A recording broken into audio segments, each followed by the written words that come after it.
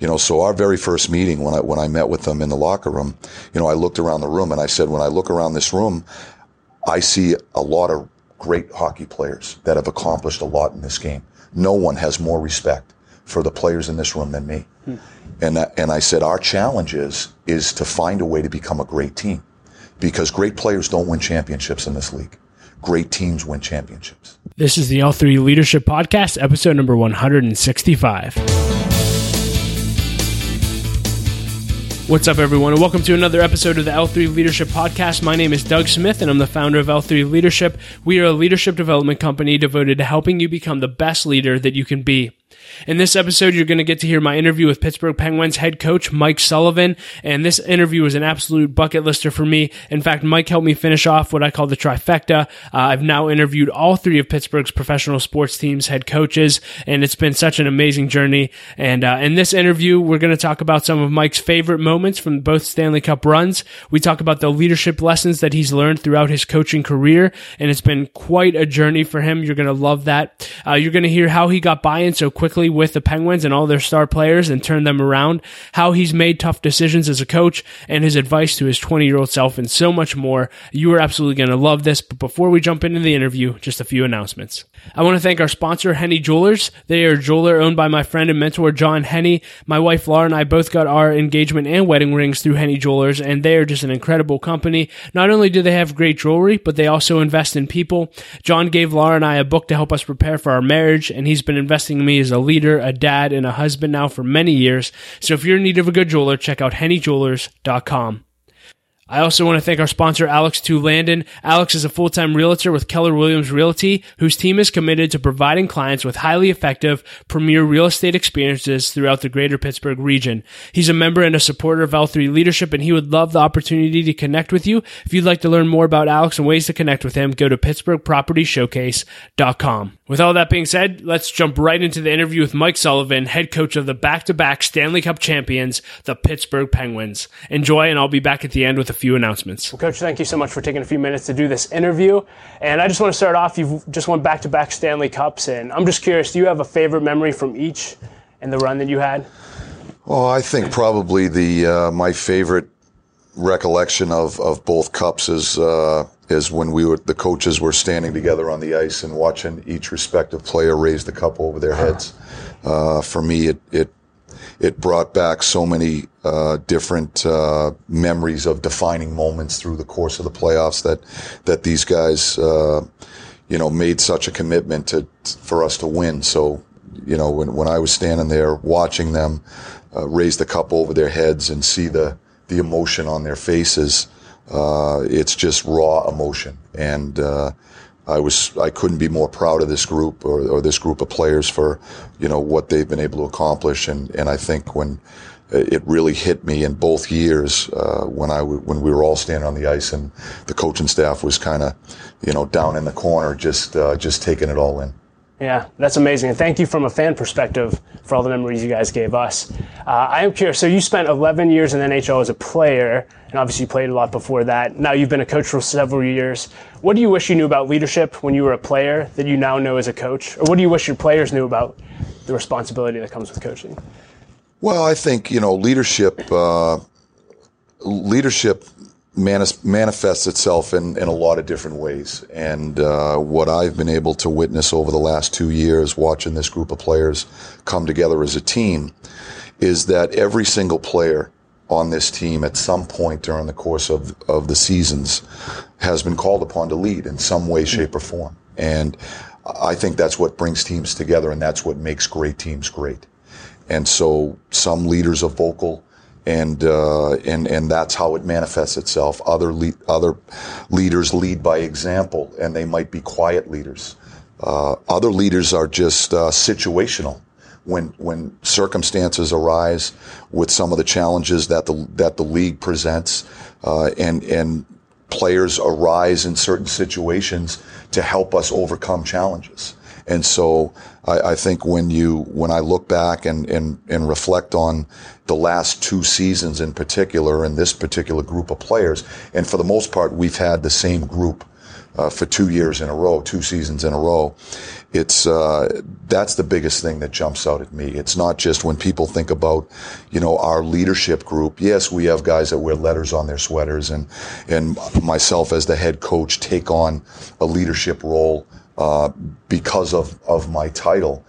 But I think what really makes great teams great is when everyone, right through the bench, takes on some sort of a leadership role throughout the course of each respective season. Yeah. You talked about the different kind of leaders. I'm just curious, how would you describe yourself as a leader? How do you lead? I think as the head coach, you have to lead in a lot of ways. Sometimes it's vocal. Sometimes it isn't. Sometimes as a head coach, you have to gain control by relinquishing control. And so, by empowering others. And so, one of the things that I've tried to do here in Pittsburgh with this Penguins group, since I became the head coach was to give the players some ownership for what goes on here. We want them to have a stake in the game. I think it helps us with buy-in as far as what we're trying to sell as the coaching staff to this group of players, everything from style of play to how we come to the rink every day and how we behave. So, I'm a strong believer that when our players have a stake in the game and take ownership for what goes on a day-to-day basis, it certainly helps us as far as the sell on getting buy-in to what we're trying to accomplish here. Yeah. I want to talk a little bit about your journey. It's been a crazy journey, it seems like. So you started off as coach in Boston, had a great year, not so great year, got let go, became an assistant coach for many years, then you went to Chicago's player development, then you go to the minor leagues, and then all of a sudden you get called up again to the Pens and win 2 cups. What do you wish people knew about that leadership journey? What are maybe 1 or 2 lessons you learned along the way? Well, I think, the first thing that jumps out at me is that, the coaching profession is hard. And there are certain things that you can control, and there are certain things that you can't. And it's a learning process. And I think all coaches go through it. I call it the evolution of a coach. When you're a young coach, you're trying to be diligent, and you dot every I and cross every T, and you check every box, and you do everything within your power to try to help your team have success. I think as you evolve as a coach, you start to learn the nuances of the profession, and I think a lot of it boils down with managing people, how you interact with your players, and the only way you learn that is through experience. And so I think first and foremost, the coaching profession is hard. I have so much respect for all of those coaches that are in it, because you really have to love what you're doing in order to stay in it, because it more often than not you fail. There's only one coaching staff every year that celebrates, and the rest of them are trying to figure out how do we get to the top of the mountain. And so that's just the reality of the business that we chose. So I think you really have to love what you're doing in order to stay in it. And I think when you look at my journey to becoming the head coach of the Pittsburgh Penguins, it's a perfect example. I thought after my experience with Boston, and I thought it was worthwhile for me to take a step back and be an assistant coach. I fast tracked to that head coaching position. I was 1 year removed as a player. When I was the head coach of the Boston Bruins, I was 35 years old. And so I was coaching some players in Boston that I had played with the year that I had played for the Bruins. And that's an interesting dynamic. Yeah. And so I fast-tracked to that position. And so I thought it made sense for me, if I was going to be in this for the long term, to take a step back, work with someone that's had success, has won a Stanley Cup, has won championships at different levels, and learn and see how they go about their business every day. How do they interact with the star players?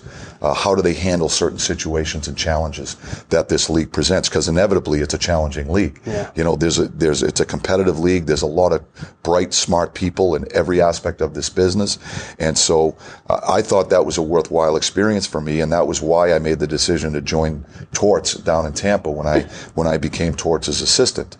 And I told Torts that when I went down there, I had aspirations to be a head coach, but I wanted to learn from him and try to help him have success.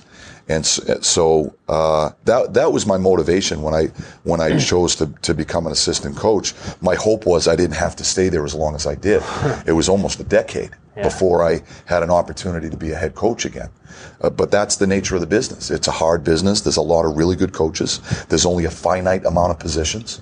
And so, it's going to challenge your resolve, and it's going to challenge your passion for what you do.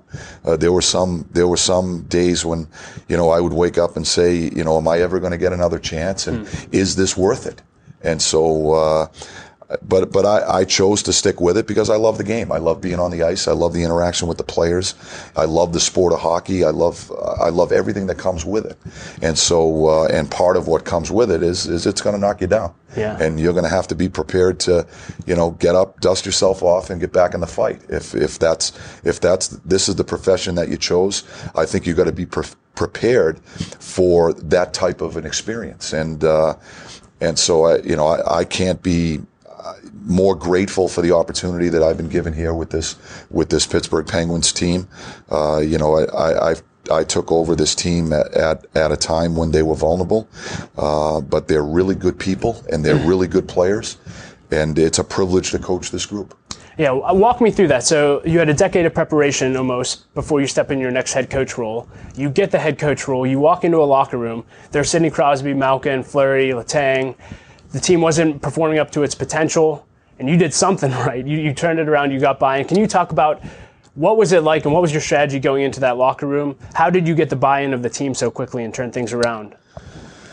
Well, I think, when you look at our dressing room on the outside, it can be an intimidating dressing room to walk into.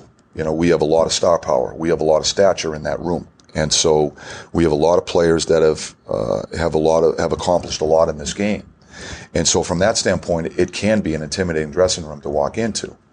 Having said that, my experience over the years of coaching other teams and star players in the league had prepared me for that very circumstance and that very situation. When I first took the team over, I think when I think about the mindset that the group was in, they were vulnerable. Whenever there's a coaching change, it's usually because expectations haven't been met. And so a coach in a lot of situations becomes the first decision or the first line of defense. And so it's hard to change 20 players. So usually there's a coaching change when that type of a situation arises in our game. And so I knew they were vulnerable. And this is a proud group. They're good players. They have a lot of pride. They all want to do well. And so, they were overwhelmed by the circumstance. So when I took the team over, I knew one of my first challenges was to try to free them up a little bit and to allow them to play and act on their instincts. I had to find a way to get them not so much focused on the situation they're in or the overwhelming circumstance, and more focused on the game itself, the process. Let's just focus on the process. So our very first meeting, when I met with them in the locker room, I looked around the room and I said, when I look around this room, I see a lot of great hockey players that have accomplished a lot in this game. No one has more respect for the players in this room than me. And I said, our challenge is to find a way to become a great team, because great players don't win championships in this league. Great teams win championships. And that was the very first meeting that I had with them. And then I talked to them about not so much listening to what people are saying about us, because at the time, there were a lot of critics saying Crosby was on the downside and Malkin was on the downside, and this Pittsburgh Penguins core, their best years were behind them, and that was the talk going on around the team. And I think our players, they felt it. These guys are human beings. They have feelings. And so I try to shield them from that, and we try to get away from the focus on that, and just come into the rink every day and just focus it on hockey. Let's just try to get better every day. Let's come to the rink. Let's have a good attitude. Put a smile on your face. We'll celebrate the small successes, and we'll try to get better each and every day. And we will slowly but surely work our way out of it. But it's going to be a daily endeavor, and we're going to have to rely on one another. And that was the first meeting that I had with them. And we slowly but surely crawled our way out of the hole that we were in. And I have to tell you, it was a pleasure to watch these guys come together as a group. Yeah. So you got the respect, you won a cup. As I've watched your leadership from afar, you've had to make some tough decisions, right? Who's playing, when to sit people, all these different decisions you make. Can you talk about, from a leader's perspective, making the hard decisions, having the hard conversations to bring out the best in your players? Sure. I think it's hard to be a head coach in this league if you're not willing or prepared to make those types of decisions, because that's the responsibility that you have. And so my approach with this group and some of the difficult decisions that I've made have been just based on honesty. And, we sit as a coaching staff and a management team, and we discuss those types of decisions. I rely a lot on the people around me. I'm very fortunate to be surrounded by some really bright hockey people and hockey minds and good people that care about our players. And these are difficult decisions, and they're hard conversations to have when you have to make these types of decisions. And my approach with these guys has always been that I'm trying to make the most informed decision that I can. We weigh the pros and the cons, and we try to make the best decision that's in the best interest of helping this hockey team win. And usually my conversation with the respective player revolves around something like, I don't expect you to agree with the decision that I have made or we have made as a coaching staff. My hope is that you'll respect the decision. And I always explain the decision that we make and why we make it. And as I said, these guys are proud guys. They're competitive guys. They want to play, and they don't always agree with the decision that we make. And I understand that. That's part of it. But certainly I hope they walk away from the conversation respecting the decision that we make. And I don't know any other way to do it but to be honest and be respectful with each player. Yeah, I love that. Are there any other leadership principles that you consistently live by, or that you're like, these are my main practices as a leader? Well, I think when I think about, leadership philosophies, my most important philosophy revolve around a couple of things: respect, responsibility, and honesty. And I think if you're respectful of people around you, and you take responsibility and ownership for what your role and your job is to help your team win, and you're honest with people and straightforward with people, I think you can have the conversations that you need to have. My feeling is if you push something under the rug, or you don't see things for what they are, that there can be a compound effect there. Before you know it, there's a lot of stuff under the rug, and that becomes a real difficult problem to solve.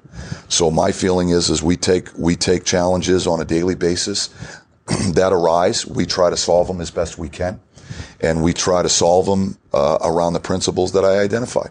We're respectful of our players and the people that we work with. It's my responsibility to help solve these problems, and we try to approach it in an honest fashion. And our hope is that our players will respect it. And so, that's really been our mantra here since I took the team over. I've been fortunate to be surrounded with a group of players that have been receptive to the message that we've been preaching since I've been here, and we've had so much fun working with this group of guys. That's awesome. And last question, I always like to ask leaders this: if you could go back and have coffee or breakfast with your 20-year-old self, what would you tell him or any other young leader at that age? I would say I would probably tell my 20-year-old self, don't be so concerned about what other people think, to stick to your convictions. And I think when you're young, you're impressionable, and everyone wants to be liked. And so I think sometimes that can overpower or can dilute your convictions and where you actually want to go. And so, for me, I think as I've matured and I look back over the years that I've been a player and a coach, I think I'm more true to myself now than I've ever been. I'm comfortable in my own skin and when I get up in the morning and how I approach my job every day. I know when I drive home from the rink that my intention is always in the right place and trying to help this team win and move forward and advance, but also be respectful of people along the way. And so I think when I was a young 20-year-old, if I had the benefit of that experience, I might have done some things differently along the way. Yeah. Hey, thank you so much for your time. Good luck this season, Coach. Thank you very much. Yeah. Hey everyone, thank you so much for listening to our interview with Mike Sullivan. I really hope it added value to your life. You can learn more about Mike and actually watch the interview if you'd like to, and so much more in the show notes at l3leadership.org/episode 165. I want to let you guys know that we recently introduced L3 Leadership membership. That's right, you can now become a member of L3 Leadership. You might say to me, well, Doug, why become a member? Because I believe every leader needs a group of leaders to go through life with that will encourage them, hold them accountable to their goals, and help them reach their potential. At L3 Leadership, we've developed a community of leaders that will help you do just that. As a member, you'll get access to our community of leaders. You'll have the ability to join a mastermind group, which I believe is absolutely critical to your success. You'll get access to extra resources, content, and a member-only forum on our member-only website. Membership's only $25 a month, and you can sign up at l3leadership.org/membership. I also want to let you guys know about an amazing new leadership conference that's coming up called the Future Forward Conference. It's being held on October 24th through the 26th at Amplify Church in Pittsburgh, and it is a leadership conference for church leaders and their staff, and it's led by Amplify senior pastor, my friend Lee Kreitcher. I've had Lee speak at one of our events, and I've interviewed him for this podcast. He is a phenomenal leader, and what him and his leadership team have been able to do at their church has been nothing short of amazing. And so you need to sit under their leadership. I encourage you to check out the conference and check out all the great work that Amplify Church is doing. To learn more about the conference, go to futureforwardconference.com. If you enjoyed this podcast, I would mean the world to me if you would subscribe and leave a rating and review on whatever app you listen to podcasts through. It really does help us grow our audience. You can also share on social media. That would be awesome as well. But more than anything, thank you so much for being a listener. It means the world to me. And lastly, if you want to stay in touch with everything that we're doing here at L3 Leadership, you can simply sign up for our email list at l3leadership.org. As always, I like to end with a quote, and I quote John Maxwell often, but he said this, it was so good. He said, when we are foolish, we want to conquer the world, but when we are wise, we want to conquer ourselves. Thank you for listening and being a part of L3 Leadership. Laura and I appreciate you so much, and we'll talk to you next episode.